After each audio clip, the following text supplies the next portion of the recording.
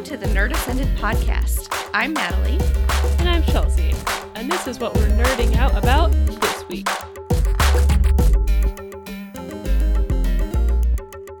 Hey nerds, welcome back to the Nerd Ascended podcast. Our last episode was just a little bit before Halloween, and now suddenly we're a few days from Thanksgiving. Out of nowhere. Time is just an endless loop that I don't understand. It just marches on. It just marches on, and now here we are with another episode of Nerd News. A lot of the movies that we talked about in our very first episode have already come out, which is strange. Fantastic Beasts came out a few days ago. I have not seen it yet. I have seen it. So I've been checking things off that list just like nobody's business the last few months. So it was a 30-second review. I would give it a solid B-. So That's not bad. So not bad. There were a few quite large continuity issues for me, but overall Yes. the story was okay and, was fun enough that I paid attention for 2 hours and wasn't bored. So, Well, that's all you can ask for Yeah. sometimes. yes, truly, at this point it is all I can ask for. So, I have not seen it. I'll probably see it not this weekend, but the one after that, because we have company coming for Thanksgiving and then work during the week. boring adult life. And then before you know Yeah. it, it'll be Christmas time and it'll be time to see Into the Spider-Verse, which is your number one Yes. from our first podcast. I am excited. And Wreck-It Ralph comes out this week too. So I have 2 movies to see after Thanksgiving. I'm a little sickly today. 'Tis the season. 'Tis the season to be sick in the closet. Anyway, we're going to do another podcast of nerd news. A lot of stuff has been going on both in movies and TV and the video game world. It is that time of year when a lot of video games come out. So we've been trying to keep track of those. But before we start talking about nerd news, I want to talk about the hellscape of a day that was November 12th, 2018. It started at 10:30 in the morning. It started with the Toy Story 4 teaser, which I had totally forgotten was happening. I remember when it was announced and I was like, Yeah. this just feels like a money thing, but okay. And then it just went away and I forgot. And all of a sudden there was a teaser. Then I'm thinking about the meaning and creation of life and God complexes and what it means to be alive at my desk. Which was a lot to get from a 25-second thing that just featured the toys holding hands. But Yeah, like an acid trip. yeah. And then, maybe an hour and a half-ish later, it was about lunchtime, the Detective Pikachu trailer came out, which I have seen stuff about it on the internet, and I honestly have not paid a whole lot of attention. As much as I do love Pokemon, I was really into the original series, as most people our age were when we were little. But I just kind of like never paid attention to it, so I didn't really fully know it was a live action Pokemon until I watched this trailer. And I'm glad I didn't know what it was before, because if someone had been like, live action Pokemon, Ryan Reynolds as Pikachu, I'm like, let's not. But this trailer looked great and I am fully on board. I thought the Pokemon look perfect. I know a lot of the internet did not like Mr. Mime.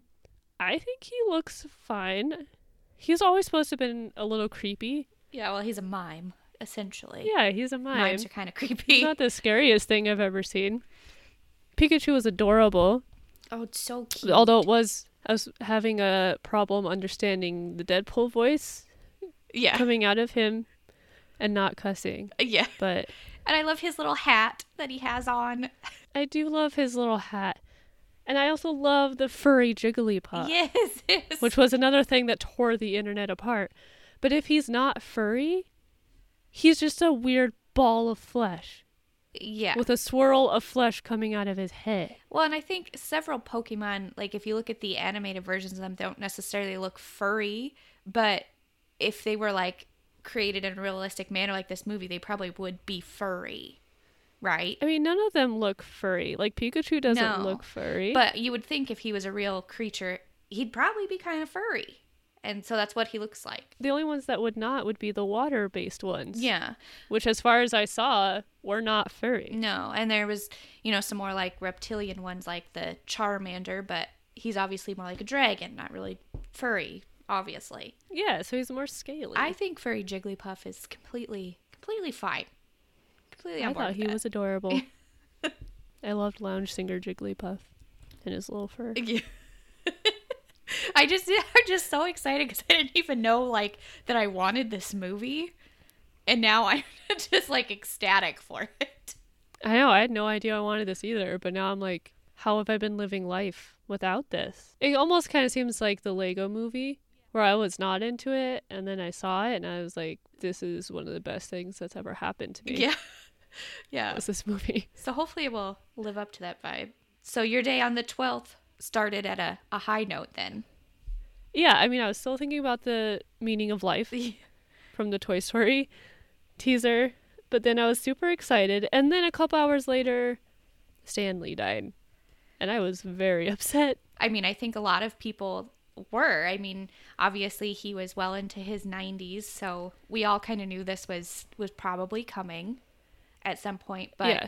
this is, for a lot of people that are alive now, this is kind of like Walt Disney passing away in a lot of ways, because It is. he was just such a force, and the things he's created have just gone well beyond him at this point. But he's just been wrapped up in so many people's lives, even if they've never met him before. That's the one I don't think I was ever going to be ready for. I mean, he could have been 120 and it still would have been upsetting, but I'm very grateful I got to see him at Rose City Comic Con a few years ago in person.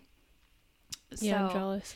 And he, that was at the time that I believe his wife had passed away not long before that, because he even made an offhand comment about what an amazing person his wife was, and, missing her and that kind of thing. So, yeah, I was definitely sad. He definitely is someone that, like Walt Disney, is not going to be forgotten for sure. Yeah, I think he is exactly on the same level as Walt Disney. So it's very fitting that Disney owns Marvel now mostly owns Marvel, I should say. But Yeah. because now a lot of his work is popping up in theme parks in ways that it didn't even come close to before. So Yeah, I mean, they're slowly building a whole Marvel-themed section of California Adventure. So that's like, there's very few people that have theme parks based off of your work. I mean, I guess there already is one at Islands of Adventure on Superhero Island. And really, the only main people I can think of are Walt Disney and Stan Lee and J.K. Rowling. and George James Lucas. Cameron. Yeah, and George Lucas. Yeah. There's like So, but that's the big club. Yeah. That you're still a pretty exclusive group, though. yeah, very exclusive. So I guess we can all take comfort in the fact that, whether you agree with Marvel being integrated into Disney theme parks or not, there will be a lot of Marvel content still to come.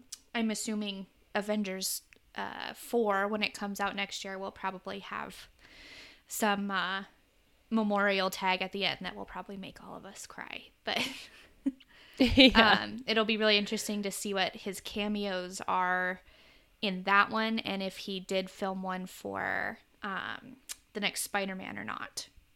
I'm not sure if he I'm did. assuming he probably did. Because they're already... film one for Spider-Man. Yeah, they're already mostly through filming with that, right? Yeah, they finished filming a few months ago. Oh, yeah, I bet he did then. So we get a couple more cameos. Yeah, maybe 3. Spider-Man might be the last one. Yeah. Very sad to think at some day, the day is now coming when we will go to a Marvel movie and there won't be a Stan Lee cameo, but thankfully it's not coming right away. His cameo in the Spider-Man game is one of my new favorites. It's kind of near the beginning, and Peter and Mary Jane go to a cafe together, and they are not together as a couple, but they've recently reconnected in the game, and they're kind of like having this little dinner that he invited her on, and he's really excited, but then like a crime chase goes by outside, and he leaves, which was in the game, that's why they broke up, was that he was so focused on being Spider-Man, he couldn't have a healthy relationship. So he leaves, and then when Mary Jane is leaving after that, Stan Lee is sitting at the counter, and he says something like, it's so nice to see the two of you together again. I was always rooting for you, or something like that. And I went back and I watched a lot of Stan Lee cameos, and I think most of my favorite ones are in Spider-Man movies. Oh gosh, is it the second Tobey Maguire Spider-Man or the third one? Or is it the first one? There's one where he's looking at a marquee in Times Square that says Spider-Man to receive the key to the city. Mm-hmm. And Stan Lee stands next to him and says, I guess one person can make a difference. Oh, I can't remember which one that is. I'm going to have to go back and look now too. But so in other words, that completely tanked your November 12th.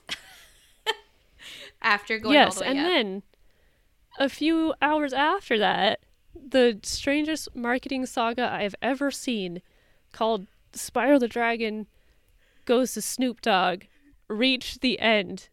And he made it to California, this Spyro drone, and gave real-life Snoop Dogg the first copy of the game, of the Spyro Reignited trilogy.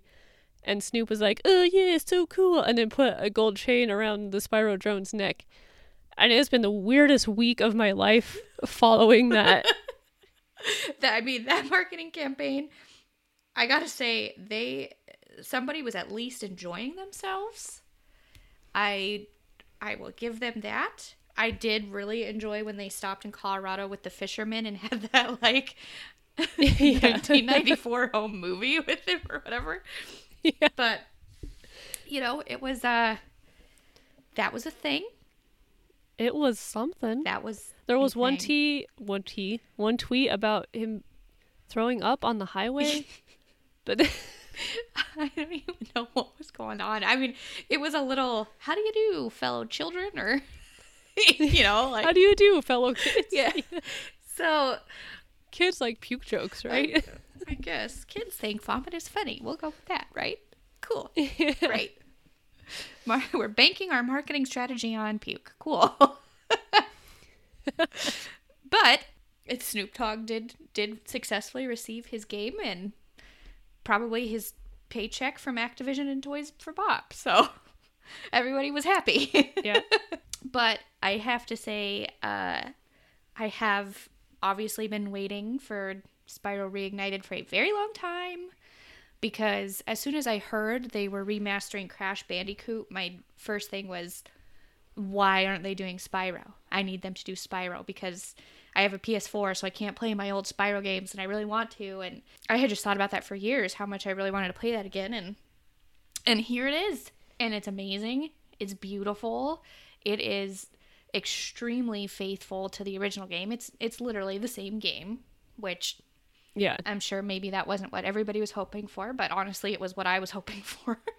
So it's just, it always has been and still is the perfect game for my completionist soul. Like, I have to finish things 100%. I have to pick up every gem before I move on. So, it's my kind of game, because I can do that without, without completely losing my mind, but still having some challenging aspects to it. So I'm I think it's 63% of the way done with the first Spyro game at this point, which is exciting because I still have all of Ripto's Rage and all of Year of the Dragon, which is honestly, in my opinion, one of the best games of all time left to play. So oh yeah, I am super pumped for Year of the Dragon. I loved that so much. So it's just, me too, a very special game to me, because I think when we got that PlayStation we had for Christmas, Spyro was a game we got with it.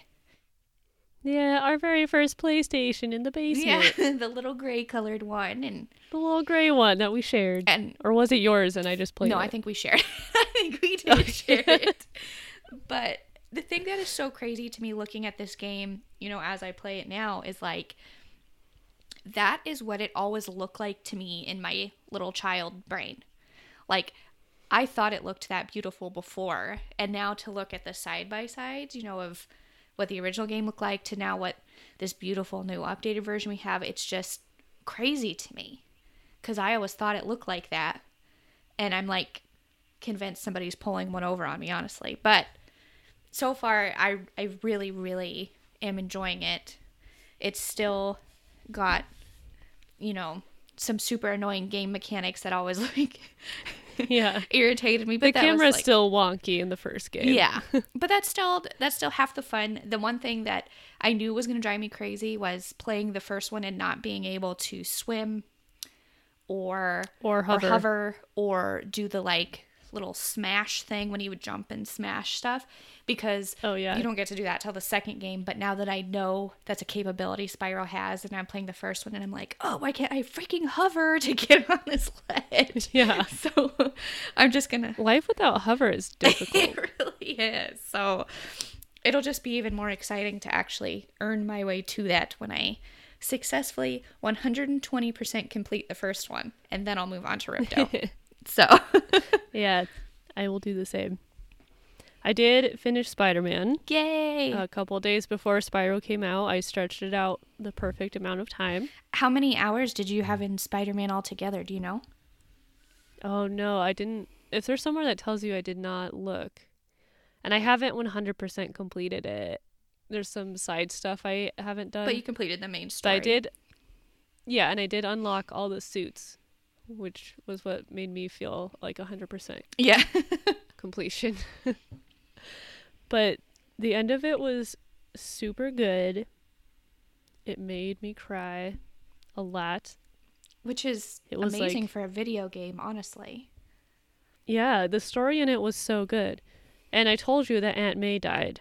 And I'm still pissed. And at the time that it's happening, like, you beat Doc Ock and get the anti-serum, and then Peter runs over there and he gives it to the doctor, and the doctor's like, well, I can use this to make enough to cure everybody in the city, but Aunt May is very much dying, and he says if you use it for one person, there won't be anything to replicate for everybody else. So, and like, Aunt May's not gonna make it long enough for them to make more.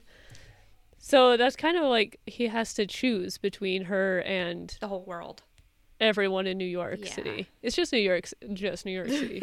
There's a few million people there. It's a small town in the northeastern part of the United States.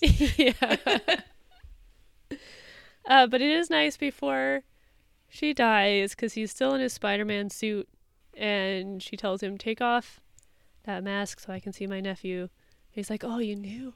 You knew the whole time? And she's like, yeah, of course I knew. And then, like, the same thing happened with Dr. Octopus, too, which was kind of funny. Like, everybody just knew, and he thought he was real secretive. Yeah, like, everyone just knew, and every time Peter's like, wait, like, mind blown. I like that he is probably expecting to, like, be the one blowing someone's mind, and then he gets the rug pulled out from under him instead, and he's like, oh. Yeah. Yeah. And then after that, it's 3 months later, and Peter and Mary Jane get back together. Nice. It's very cute. And then the credits play, and there's 2 post-credit scenes, just like a movie. Oh, amazing. They know what the fans want, I can tell. Like, the first credit scene sets up the Green Goblin and Green Goblin Jr. possibly as the main villains for a second game. And the last post-credit scene is Miles telling Peter that he got bit by a very fancy spider in the middle of all this shit, and he can, like, jump on the ceiling now. And then Peter finally tells him that he is Spider-Man, because he's been interacting with Miles both as Peter and Spider-Man throughout the whole game. So I'm really hoping when they do make a second game that it's a dual protagonist and you get to be both Peter and Miles. That would be cool. That would be fun. Well, and especially if Into the Spider-Verse does really well, and, you know, there's like a general public like positive reception of Miles, and honestly of multiple spider people existing in one piece of media, maybe that'll be a big driving factor in having them do that. Hopefully, because I do really love Peter Parker, and I really love Miles Morales too. Like, they both fit what makes a spider person. A spider person. And I want to play with them both. Oh, well, that just makes me really excited for that movie next month again, too. So, yay! Very excited for that. So while I was playing that, you were watching Overlord and actually watching American Horror Story, which I haven't done. Yes, which Overlord was what I marked as my number one movie back in the very first podcast that we did. And I am very excited to say that it lived up to my expectations. Completely recommend that movie. It's actually more war movie than I expected, which I'm not sure why I was so surprised by that. It's literally set in World War II. I mean, that's kind of the whole scenario here, but it's more like one of those war movies where you're following someone completing a mission, or they're going to rescue someone or something like that. So it's very intense and lots of adrenaline and stuff like that happening.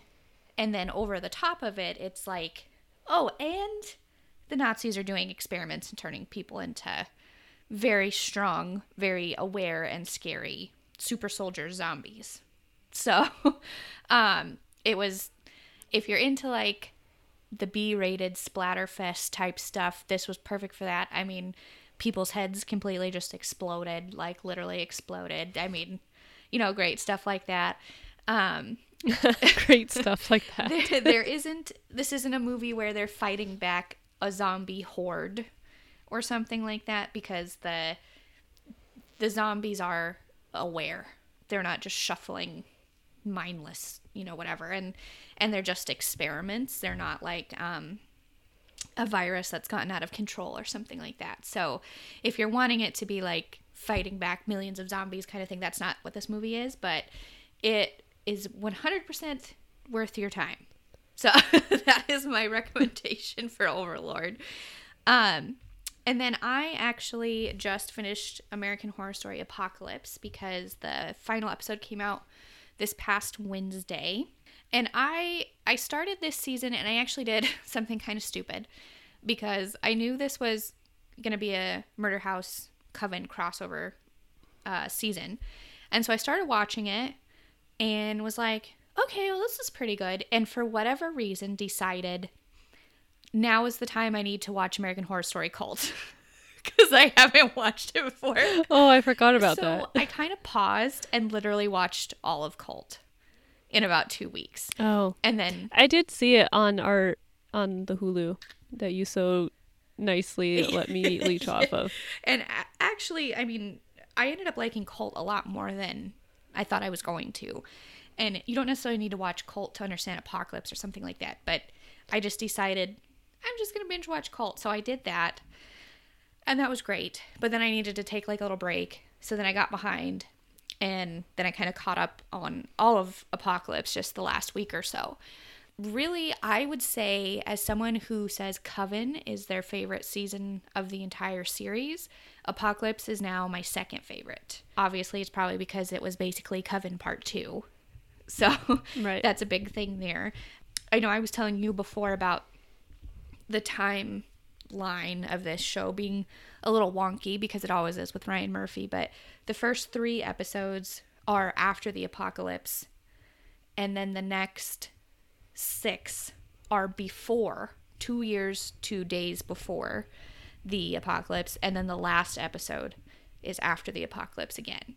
So when I was telling you that, and you were like, but it's a series about the apocalypse and you're not spending time in the apocalypse, that hadn't actually crossed my mind until you brought it up. And I was like, that is a really good point. But the story he was telling, it worked, I think. Like, ultimately, I was really pleased with it. And the last episode, the finale of this season, was so good. I was watching it on my phone. And I literally multiple times stood up off of the couch while I was watching it because I was just like so excited. And I was like, oh my God, I love this. I love every second of this. Everything about this is what I wanted. So it was, if you're a fan of Coven or of the original Murder House or both, there's a lot of fan service throughout the season, which is fine. It's great. It's stuff you really wanted to see. But it doesn't go too far. It doesn't go too far to where he just feels like he looked at Reddit and pulled what everybody wanted. Like, there was a very coherent story that happened. And you could probably get it if you haven't seen Murder House and Coven. Like, if you just pick American Horror Story up with this season, you can still understand it. But you will get 1,000% more if you've seen at least Coven and very much enjoyed Coven. So that's another one definitely worth your time. And now that it's all out, I think you can watch all of it on probably the FX app. I don't think it'll be on Hulu for a while. But So, can we talk about the ending? Can we talk about spoiler things? I read a recap of the ending. I read like a recap of the last 3 episodes. But from the recaps I read, I didn't know that the apocalypse started again because it said like most of the witches were dead and Cordelia sacrifices herself so Mallory can become the Supreme. yes. Because she's the one that can travel back in time. Yes. And then Mallory goes back in time and runs Lestat, the Antichrist, Yes. over with her car Yes. and then drives And away. it was So- amazing. I do like that. I haven't So watched it, but so part of what made this season great is there's a couple episodes that Jessica Lange is in, because she comes back as her character from Murder House, and so obviously Michael Langdon's grandma, Tate's mom, and she has, I mean, she's just an amazing actress in general, but there's a scene in the finale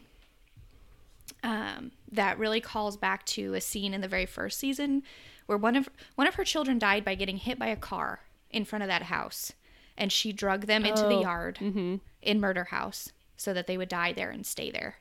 And that's right, I totally and forgot then that. and then her other kids died in various ways, and she made sure they all died in that house.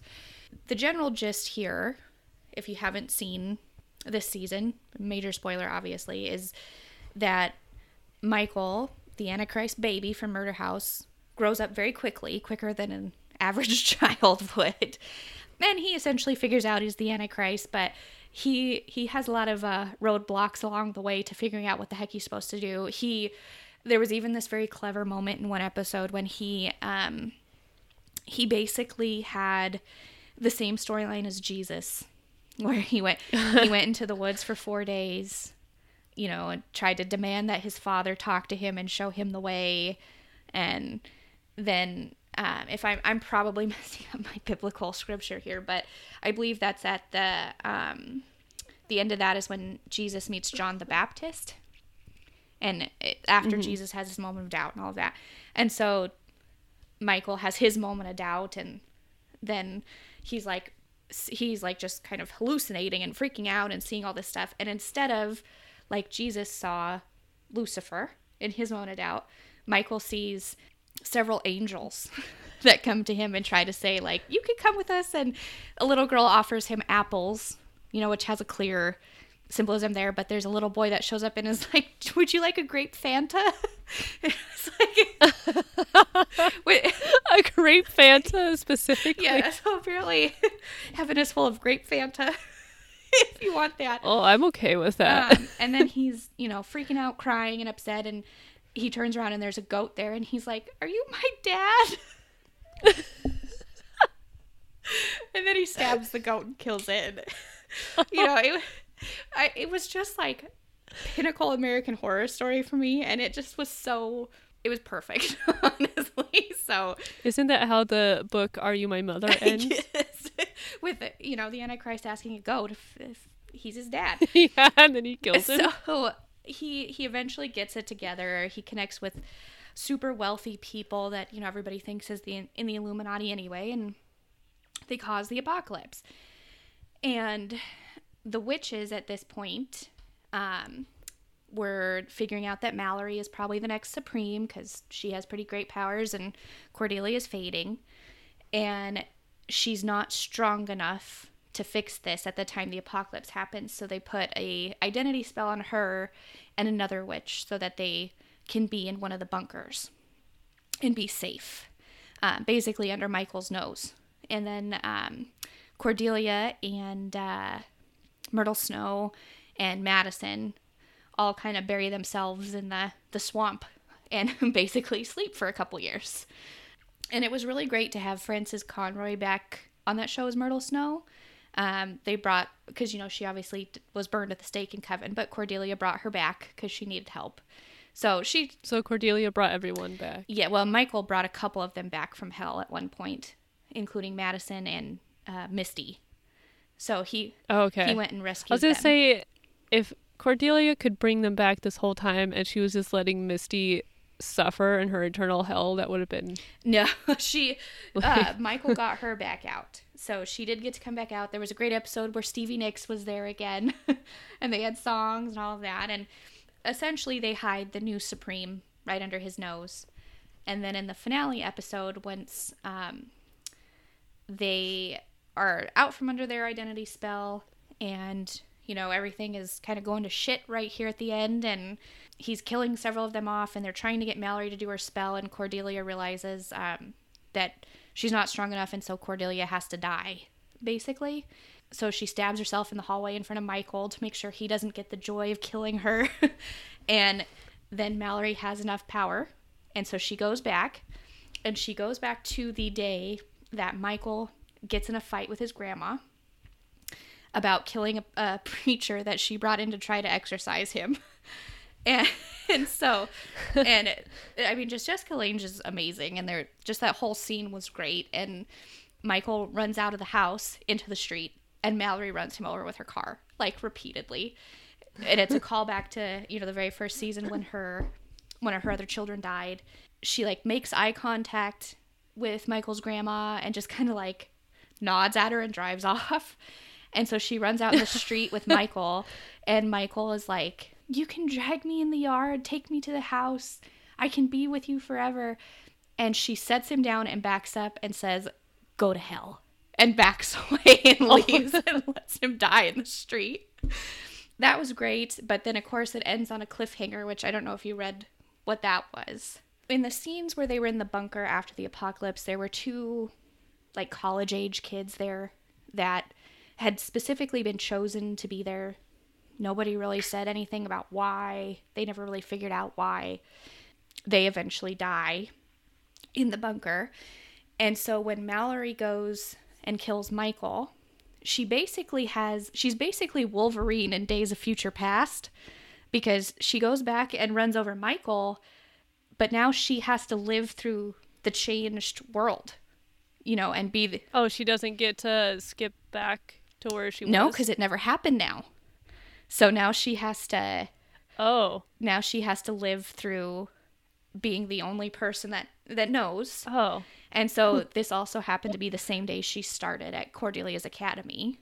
So she goes and meets her, and it's just like, obviously knows exactly who everybody already is, but has to pretend like this is the first time she's meeting them. And she got additional street cred with some of the demons in hell for killing the Antichrist, so she could bring Misty back too. So poor Misty still got to come back.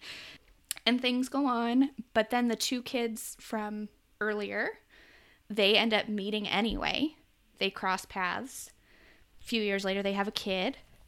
And then one day they come home after a night out to discover that their 3-year-old has killed his babysitter. And then the Satanists show up on their porch. So the whole thing is starting over just 10 years later with them. So a different Antichrist was born. And I don't know exactly what that means, but I'm assuming there was somehow they knew that those two could potentially create an Antichrist, apparently, and that's why they were chosen to live in the old apocalypse. So I guess we'll see if they pop up in future seasons, or if the witches continually just have to do this repeatedly. every Supreme has to kill the Antichrist eventually. Were all the witches alive again at the end? Except for Myrtle Snow, because they didn't have a reason to bring her back now, so they didn't bring her back. But how are they going to get tickets to Epcot without Myrtle Snow? Right. There was also this moment in the finale when Myrtle was arguing with a different character played by Sarah Paulson, not Cordelia. It was Mrs. Venable, who was new in Apocalypse, and Mrs. Venable tells her something like, figuring that out would be like trying to figure out your hair.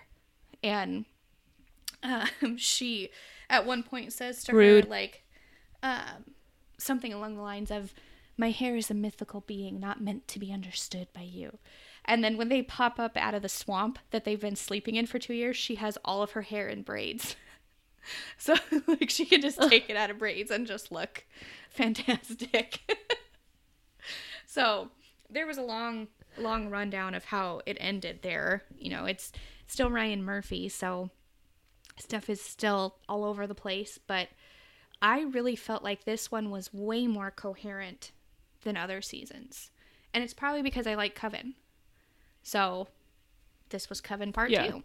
Well, they should have brought Myrtle Snow back anyway. I know, she's a fantastic character. And I saw this post on Sarah Paulson's Instagram in the finale when you find out Myrtle Snow is going to stay dead. There's a scene of her looking at this painting of Myrtle Snow. And Sarah Paulson said on Instagram that as soon as they finished filming that scene, she took the painting off the wall and went and put it in her car. And she has it in her house now. Just this painting of Myrtle. So I would take it. Frances Conroy is amazing. She is. And that character is just one of television's great characters, in my opinion. So. Oh, yes. Wow. Yes. What a season. It was quite I will a season. watch it. I'm going to finish watching Sabrina first because I'm trying to work my way through less shows at a time instead of having like 20 going at the same time and never That's finishing probably anything. a little bit easier. So Yes. I have been liking Sabrina, though. I'm only like 4 episodes in, and overall I'm enjoying it. It's kind of it's like not something that I feel the need to sit there and binge watch all 10 episodes back to back, but it's definitely something I enjoy watching, and it's just entertaining, which sometimes is all I need my TV to be. I just need it to be entertaining. It doesn't have to be American Horror Story Apocalypse necessarily. But overall, I've been liking that one, and it's campy like Riverdale, but not quite in the same way. No, I've been liking it too, but I don't have a want to binge it either. Mm-hmm. Like I watch one episode and I'm like, yeah, okay, I'm done. And then I have to, it's not that I don't like it, but I have to keep reminding myself to watch it. Mm-hmm. You're like, oh yeah, there's that show. Yeah. Oh yeah, I should watch that. But I do like it. I think the color palette is nice. I do too. I like the aesthetic a lot. I like all the young actors. Well, and I like the 2 that are the aunts as well. I should be able to remember her name, but Eowyn from Lord of the Rings. Oh, is Aunt. Well, Zelda and Hilda are the aunts, but I can't think of Zelda. Yeah, she's Zelda. I feel terrible. I can't think of her name. And then the woman who plays Aunt Hilda was on the original Office in the UK. Oh. But she was also the very nice secretary in Wonder Woman. Oh, yes, she was. I completely forgot about that. I also really do like the character of Ambrose a lot. I do like Ambrose a lot. He's very endearing. Mm-hmm. And it's definitely, I mean, I know a lot of people who liked Sabrina the Teenage Witch, that show when it was on. That actually wasn't really my thing.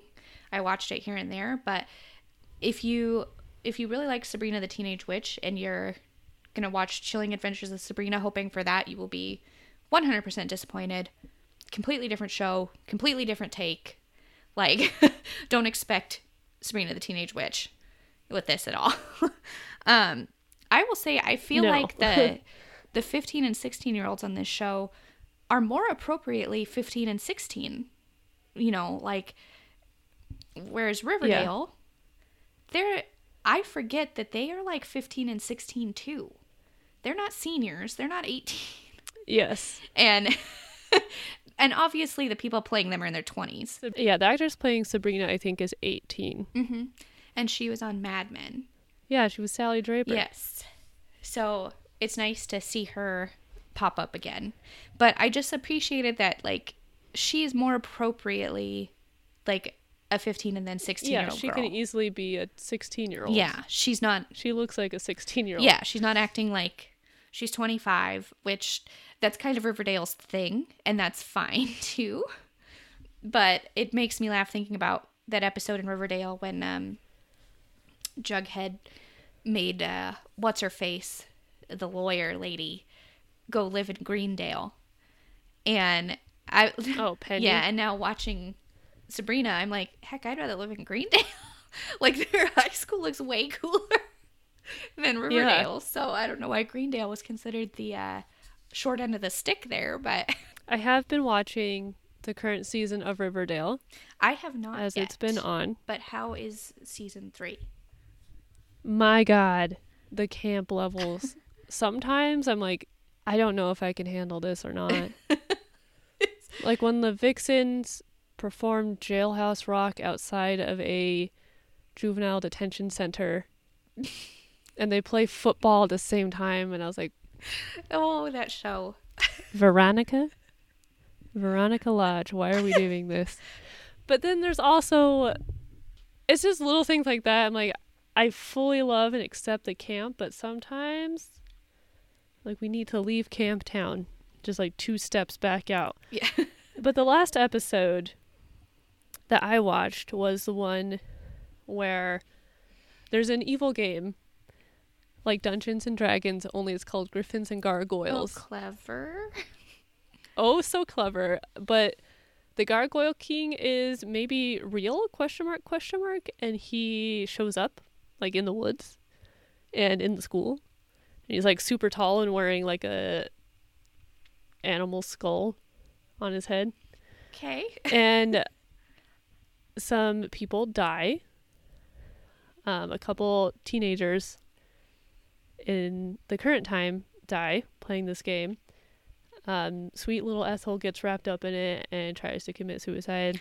Ethel is never in a good mental state. I have to say. She never is. And all the adults get together and they're like, we have to save our children from this game.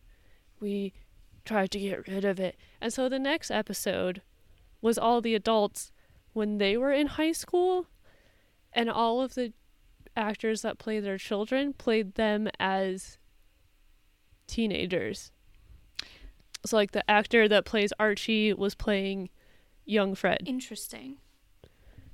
Which was interesting. Did he have red hair as young Fred? No, he had brown hair. I was gonna say, because I don't think Fred suddenly changed hair colors as an adult, but No. FP was a jock who did not want to be part of the South Side.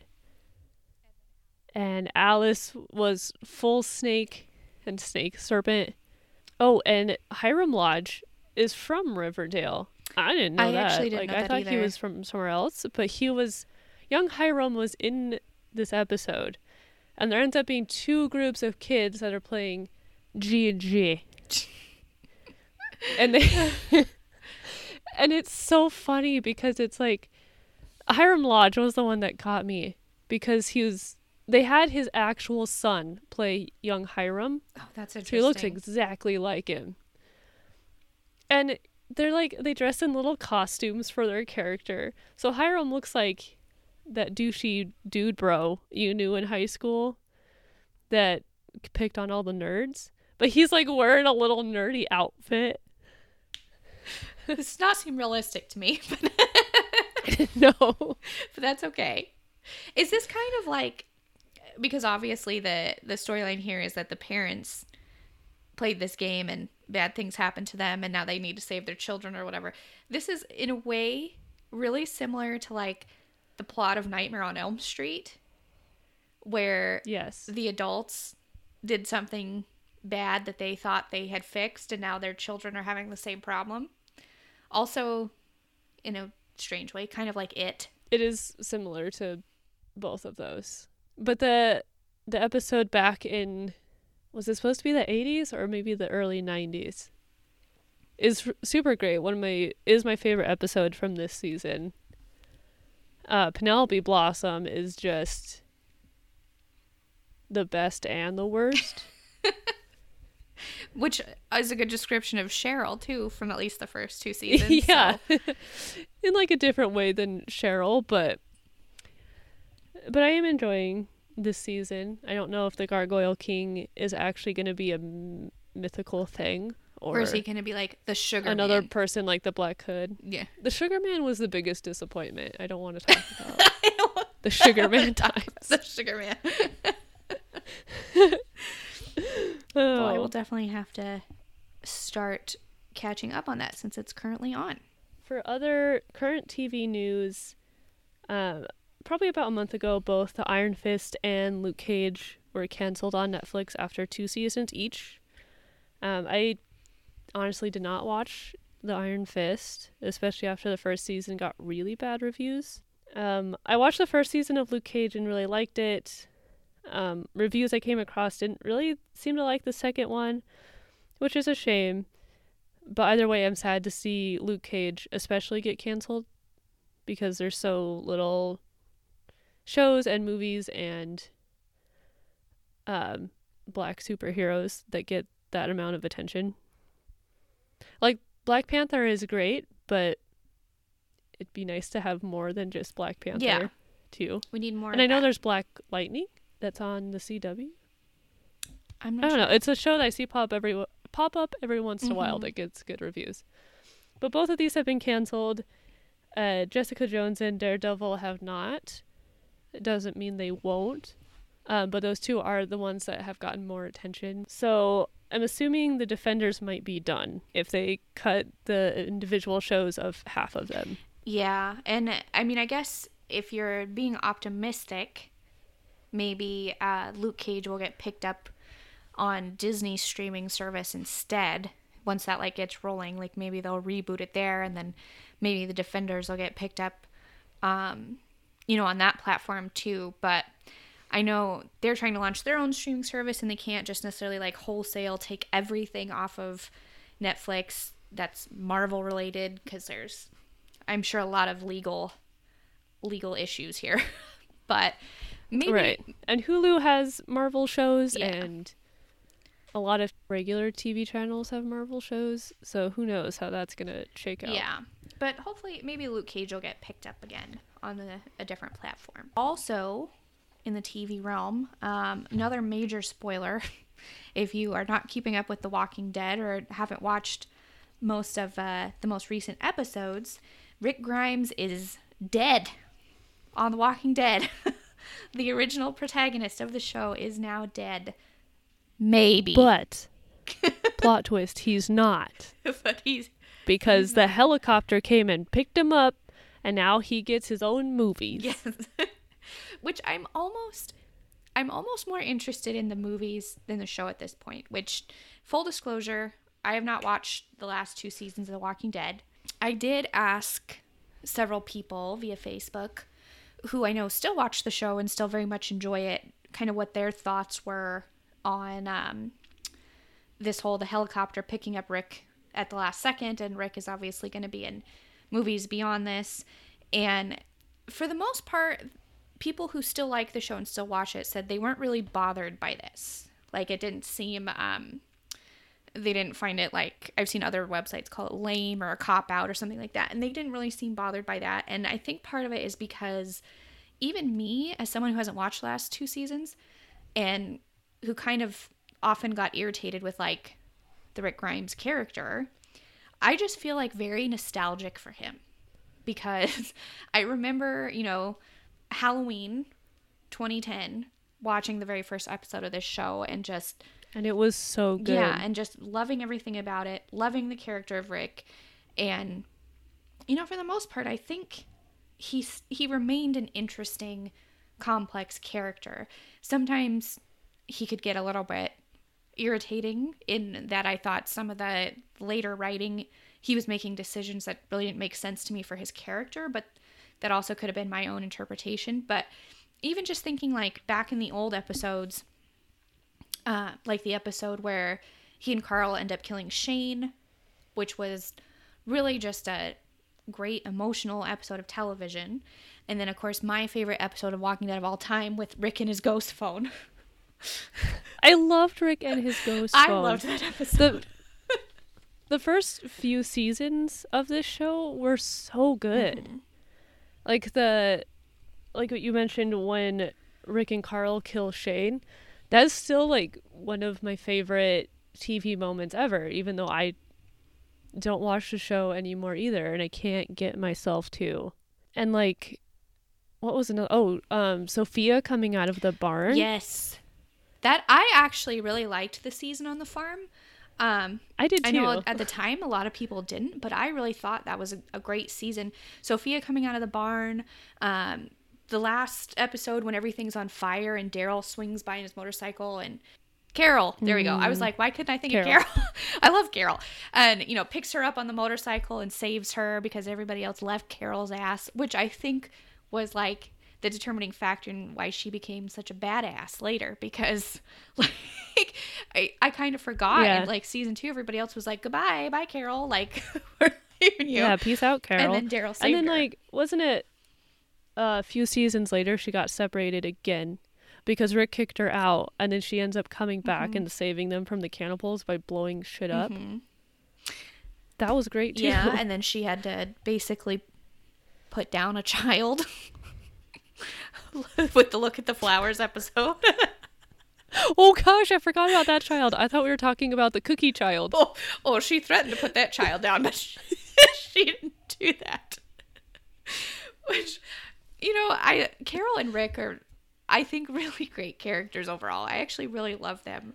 And so I think some of these people that still watch that said, they actually really liked how this turned out. I would say they must feel kind of the same way that I do about Rick. Like, they didn't want him to just be eaten by zombies. They didn't want him to just disappear. And, to me it feels a little bit like everybody gets their crawl under the dumpster fake out moment on this show for some reason, and I don't know why. The proverbial dumpster. Yeah, the proverbial dumpster on this show. But I think for people who are still, very much into the show, still very much fans of the show, it's almost like it would have been more upsetting to have an actual, for sure he died, he got torn apart by zombies, and it would have been upsetting either way, but it's almost like it would have been upsetting enough to the point that maybe they actually would have started to not like this show. And it's interesting that people get that way about Walking Dead, but they don't get that way about something like Game of Thrones, where people who you think are main characters die all the time, horribly, graphically, whatever, and they don't come back.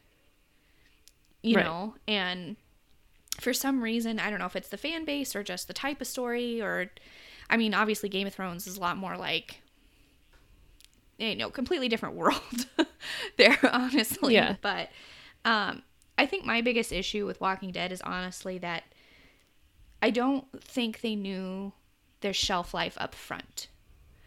And when you think about shows like Game of Thrones, Breaking Bad, that kind of thing, they knew their shelf life and they planned for the shelf life.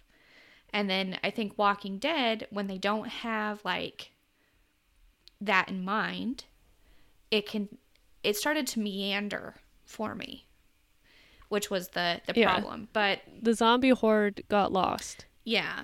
And wandered off the road. Mm-hmm. But that another thing that people who have been watching the most recent season said is that they feel like it's found like its heart again. And, they mentioned they're really excited for like the villain that was just introduced.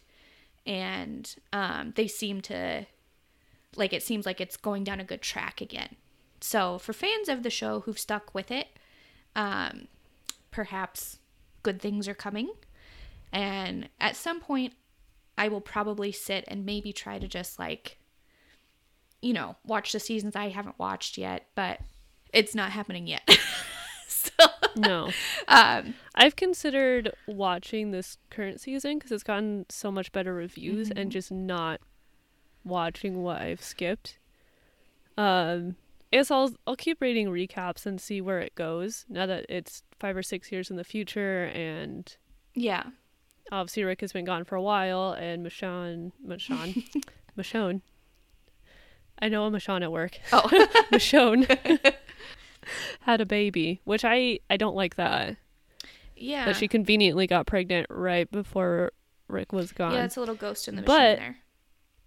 I am interested in Laurie Strode Carroll Yes, with her long hair. she did look like Lori. And I guess she married Ezekiel, which... Okay. Okay. I mean, I would say that seems random to me, but that's not really a fair judgment considering I haven't watched the last 2 seasons. So that could be completely not random. Yeah. And I just don't know. Yeah, I guess I checked out about the time that she was living in a house by herself a little outside of the kingdom, and he was trying to get her to be friends. Yeah. But it wasn't like really romantic connection, so I haven't seen that. I don't know how that develops, so I can't judge it. But I like Ezekiel. I mean, he seems like an interesting character. You definitely are farther along than I am. And I'm pretty sure Ezekiel was a character in the comics, right? Which I have like not Yes. kept up with. And you know, maybe that's like this show's what ended up being my problem was that trying to adapt comics that are still continuing, that there's a lot of them, that it's this huge sprawling thing, like trying to adopt that into a TV show maybe just didn't work quite as well for me. Like, I think Walking Dead would have been really interesting to do as an anthology series, like American Horror Story, to where each season is set in the same world. Heck, you could really copy Ryan Murphy and use the same cast if you wanted to, but you know, you have different groups of people and different stories, and maybe sometimes they overlap. And I know they've done a little bit of that with Fear the Walking Dead, but it's almost like, I know they were basing this off of the comics and this probably really wasn't an option, but I think it would have been cool to do in that way, you know, and explore different groups of people, different places. They can overlap and all of that, but that might have kept it a little, might have kept it from meandering like I felt it did. So. Yeah. And having an entirely separate series that's in the same world is just too much the same stuff for me. Like, I watched the first season of Fear the Walking Dead, and it was interesting, but not enough for me to keep going. Because I was still watching regular Walking Dead at the time, and I was like, I have a lot of TV shows to watch, and these ones are too similar for me to take the time to watch both of them. And that might be actually, thinking about Walking Dead, this show for me could have just been a victim of like poor timing, because I had, like, about the time that I kind of jumped ship, I had Game of Thrones. We had Netflix like really ramping up a lot of their like original content that Stranger Things were coming out around then. You know, more recently I watched Haunting of Hill House, which I loved on Netflix. Now there's Sabrina that we're watching. I mean, it's almost like, I think we definitely are overloaded with content, like Westworld. Yep, Westworld.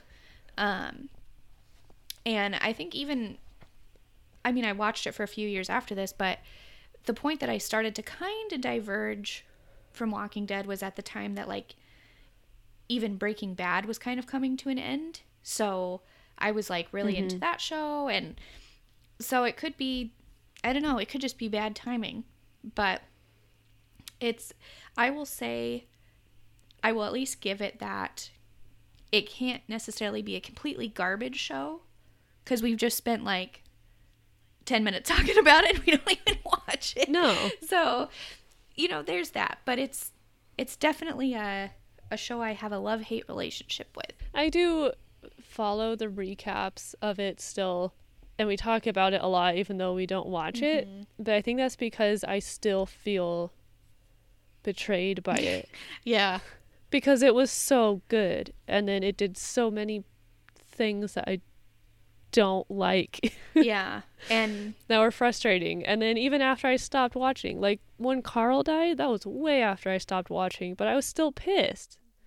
I was like, there was no point for that. Like, that was just going for shock value when they should have kept Carl, in my opinion.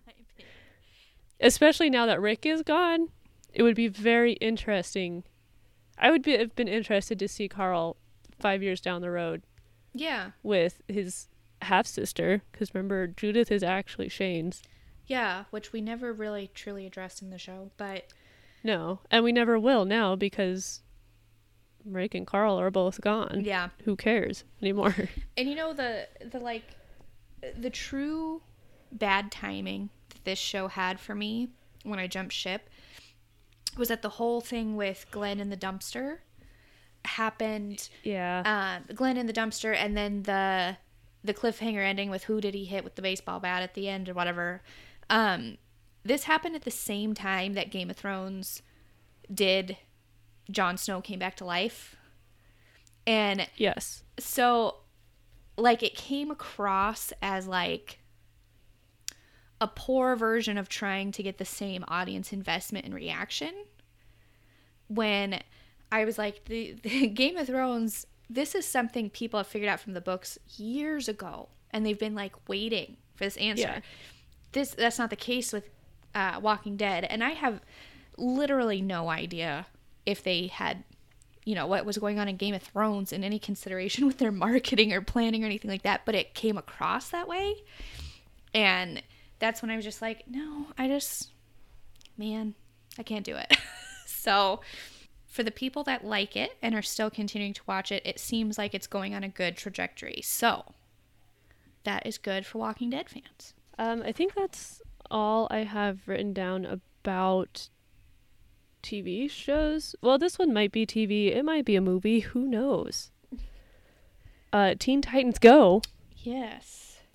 And the original Teen Titans will face off in something called Teen Titans Go versus Teen Titans. Clever name there. Very meta.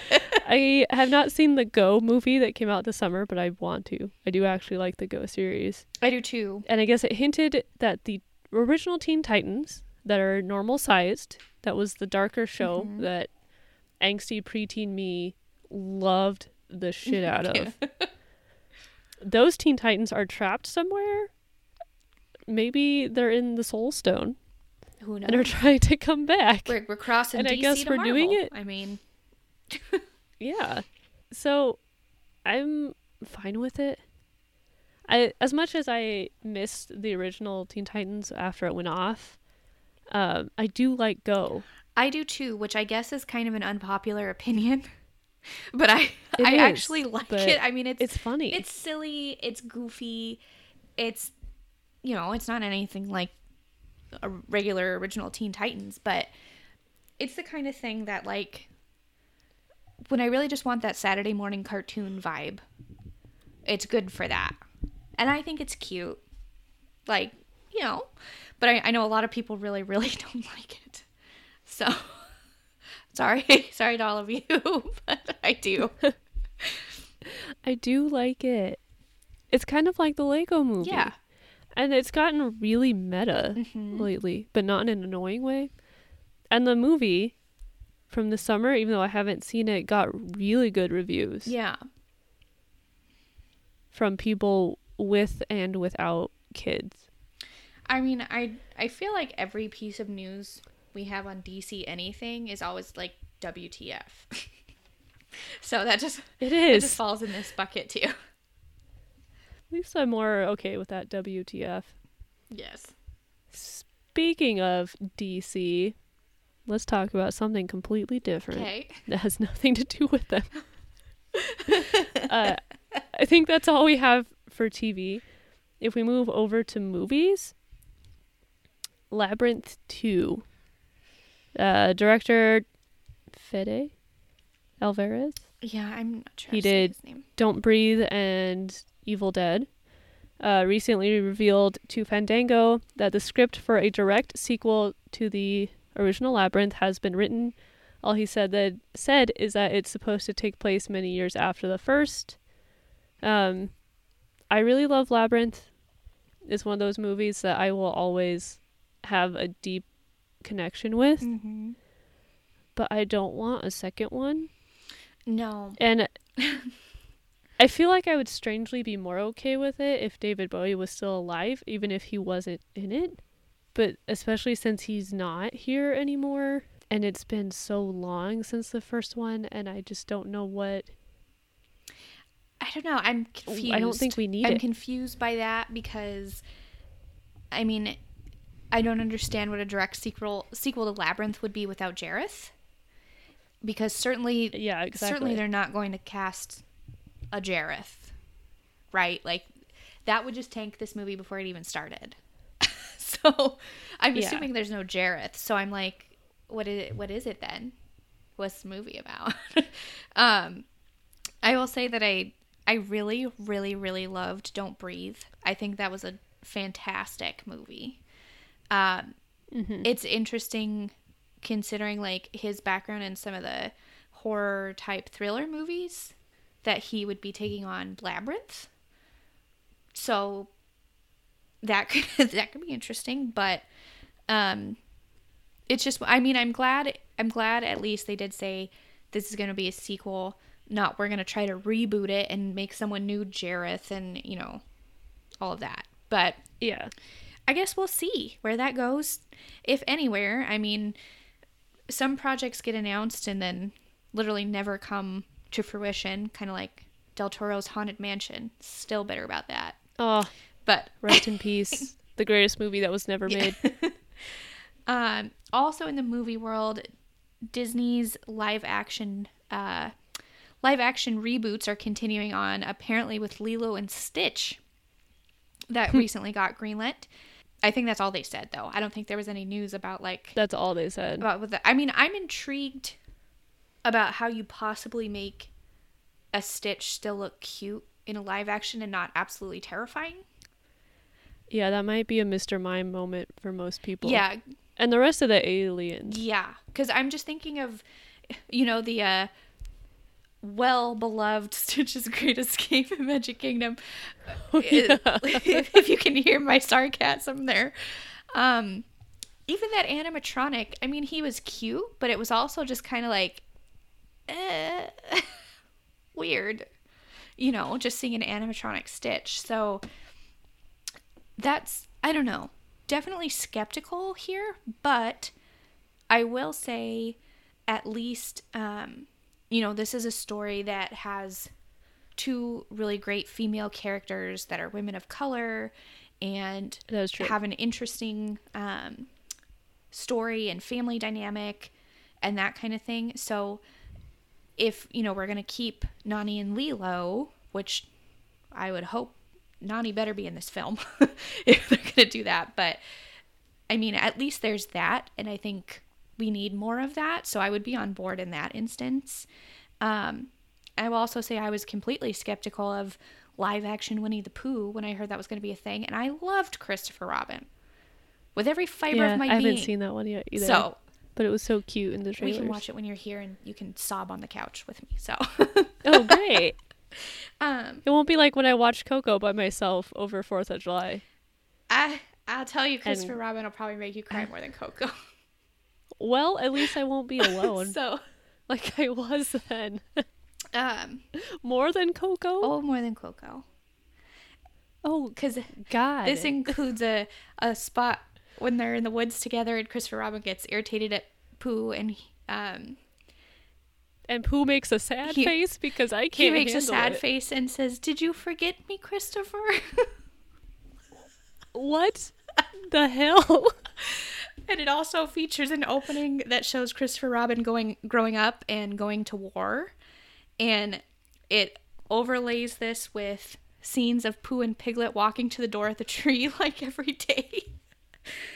My God, that's like the dog in Futurama sad. Yeah, and then they go to the door and Christopher never comes through the door, obviously, because, well, he's in war.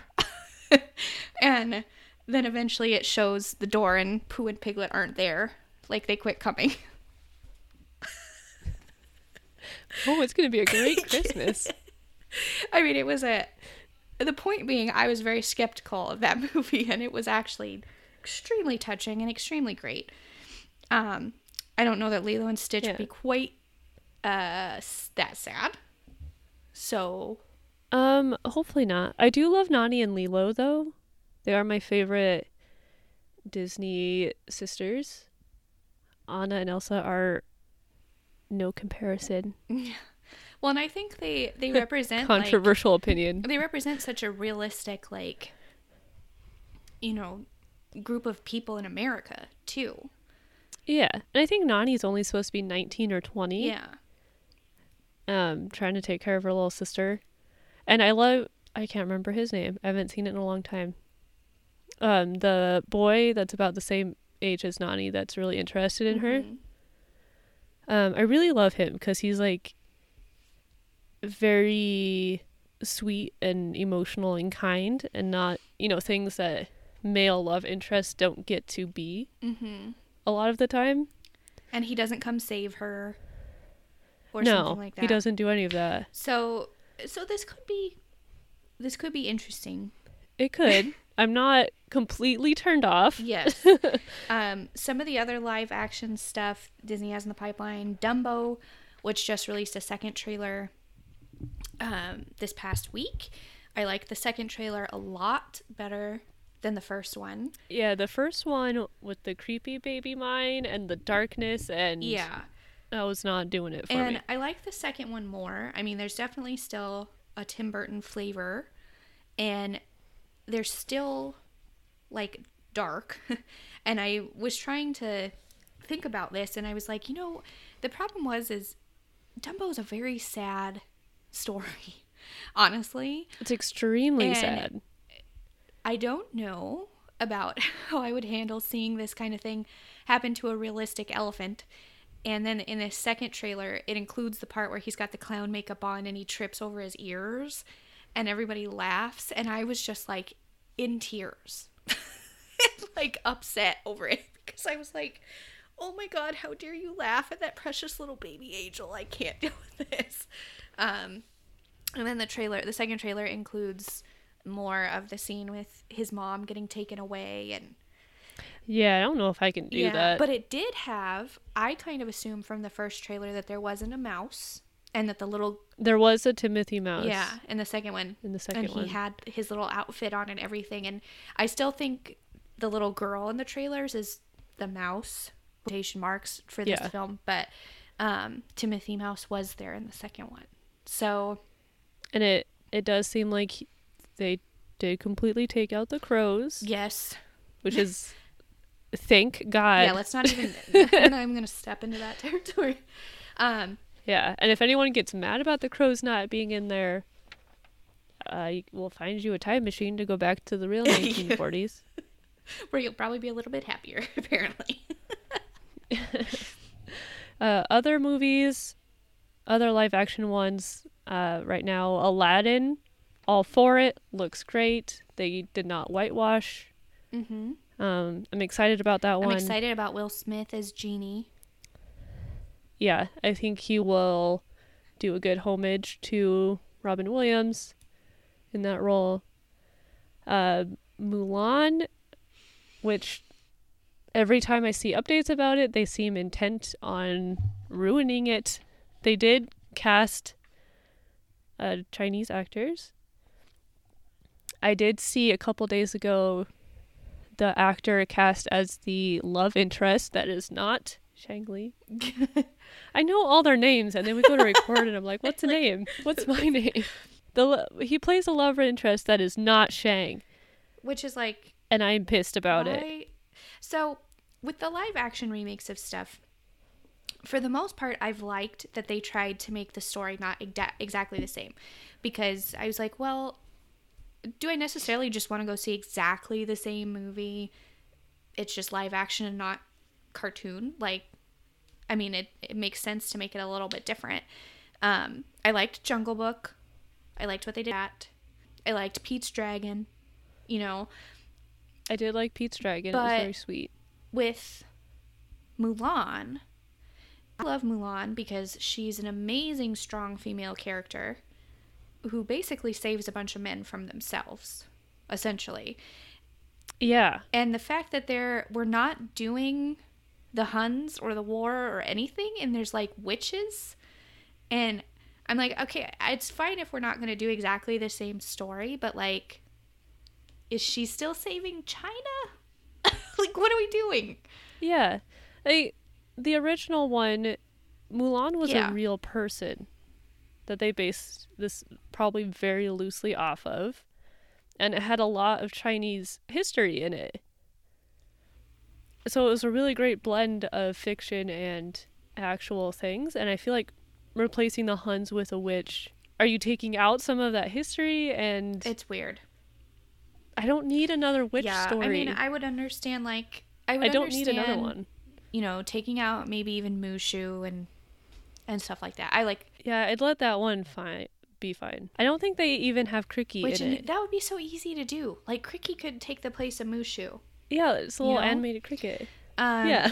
So I don't know. Remains to be seen. So I don't know. I feel like I will see it anyway because I want to support it.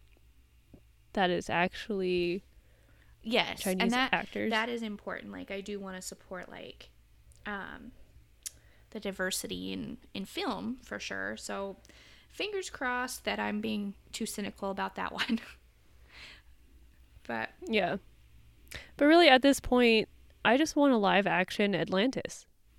Just do it. Shifting to another part of the Disney universe, over to Marvel again. Avengers 4 is basically done with filming, wrapping up. Chris Evans posted a very emotional, basically goodbye to Captain America on Twitter and Instagram, which was sad. People freaked out because they thought he spoiled that Captain America dies, which is not. I'm not saying he lives, because he could die, but he could live because you have to remember the 4 main Avengers, this is the end of their contracts. There's no more Captain America, Iron Man, Thor, Hulk standalone movies after this. Like, it's possible they could make little appearances in a Black Panther or Ant-Man or Spider-Man movie, but their movies are done. And Avengers movies, this is the last one. Yeah, this is what they were leading up to, and this is it. That is coming out, I can't think of the date it comes out. April. And then I think it comes out early May because Captain Marvel's March, Avengers is May, Spider-Man is July. Which I do love. Like, I was just looking at this and I just put together that Spider-Man Far From Home, the first one was Homecoming and this one's Far From Home, which I just think is cute. So yeah, he leaves New York. So I'm very curious how they're going to do the marketing for that movie, though, because it comes out after Infinity War. And obviously, spoiler again, and I keep calling Part 4 Infinity War, but I think it might be called something else. But at the end of Part 3, Infinity War, obviously Tom Holland's Spider-Man is no longer with us. And it was very sad, but a lot of people died, and we're all pretty sure what's going on here, that some of them are going to be coming back. Well, all the ones that died have movies coming and so up. T'Challa has a Black Panther 2. I knew they weren't going to give us Black Panther and then immediately take him away. So, you know, and that remains to be seen. Are they all trapped in the Soul Stone is one theory, but obviously Doctor Strange had some idea of what was happening before he disintegrated.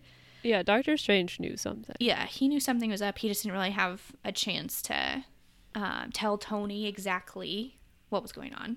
Even though nobody's stupid, we all know that. It's not like Marvel and Disney are going to outright advertise like, oh, Peter's not dead. You know, so are they going to do all the marketing for that movie in 2 months? Or are they going to go with Far From Home is set before the events of Avengers 4? That's my guess, is what they're going to do. Yeah, I think that's probably what they're going to do so they can start advertising for it before Avengers. But we all know it's not set before Infinity War. Yeah, that's we all know that. But that's kind of my that's my best bet on how they're gonna actually advertise that. We should get the official name before the end of the year, according to the directors. Oh, for part 4? Yeah. I don't know if a trailer was included in that, but the name of it should come out. Because it was going to be Infinity War Part 1 and Part 2, and then it wasn't that. So I can't remember if they've given any clue as to what Part 4 is going to be called, but I don't think so. They posted a picture over the summer that was black and white. That was like the side of a film set. And I think it said like, look closely. And people found like a lot of like A's, hidden A's in there.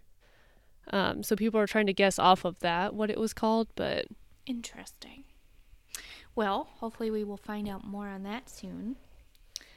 And then the last Disney branch of movie news that you mentioned earlier was from Pixar, the Toy Story 4 teaser. There's actually 2 teasers that came out.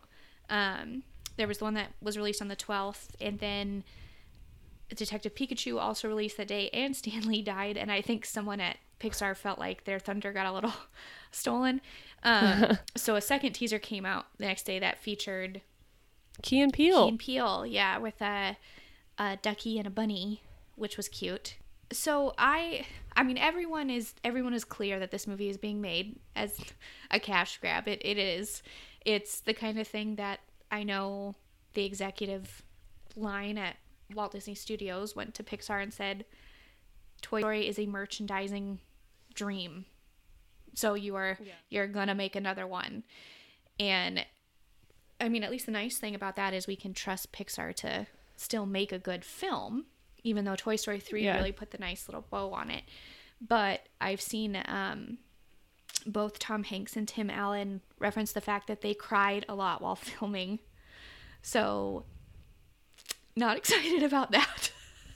But the first teaser was the one that featured them all holding hands and then had the spork with googly eyes on it. His name is Forky. And he seemed to really have an existential crisis. Yes, he was not a toy. Yes. He did not belong there. That resonated with me, his general panic. Yeah. I think at one point when they were all falling over, Rex said something about the panic is taking over me or something. It was like in there really quick, and I was like, ooh. I relate to that. I want to cross-stitch that and put it relatable content at my door. Yeah, but relatable content. You know, until you said something, I didn't really put together the fact that you're like, so children can just put googly eyes on things and create life, or what? Bonnie created life.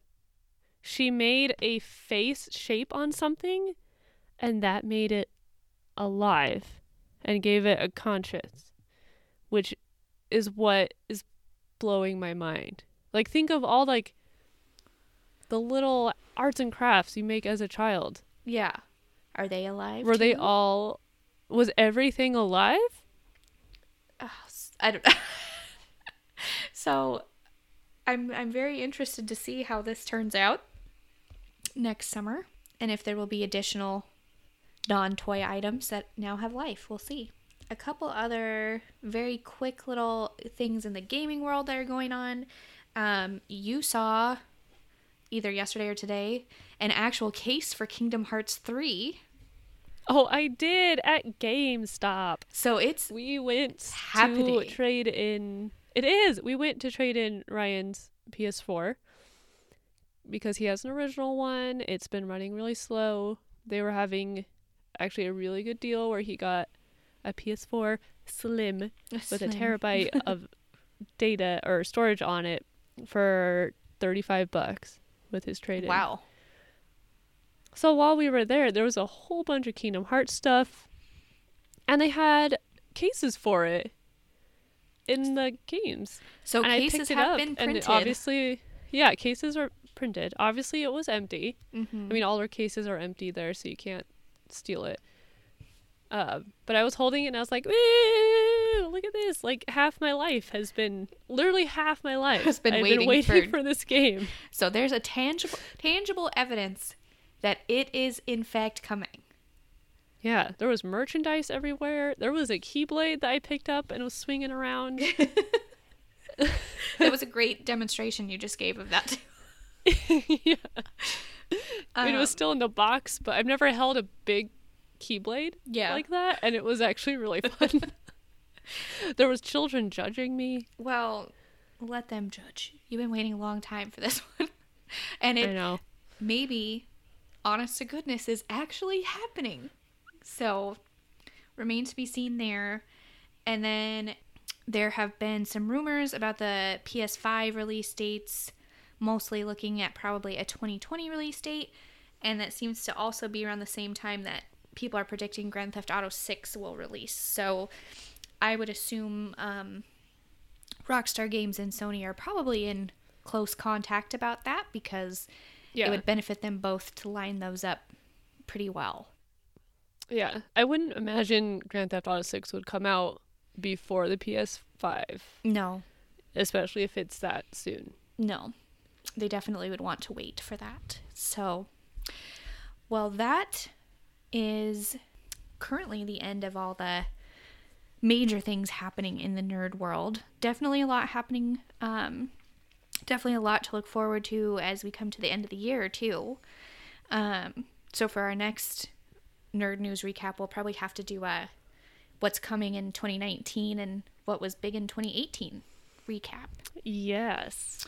And then we'll have some other stuff coming through the end of the year, but then we will actually be physically in the same location at some point in December. So we'll have to make sure we can record in the same room. That's not a closet. We'll be in the same closet. That's not my closet. We'll just be in my closet. You have a nice little office. We do not have to sit in the closet. Just for kicks and giggles, we'll just be in my closet. Well, I think that's everything we have for this episode. And thanks as always for listening. Shout out to apparently our #1 listener, Rowan, who listens to every one of our episodes. So thanks for always supporting us. And we will talk to you all in the next one. Bye, nerds.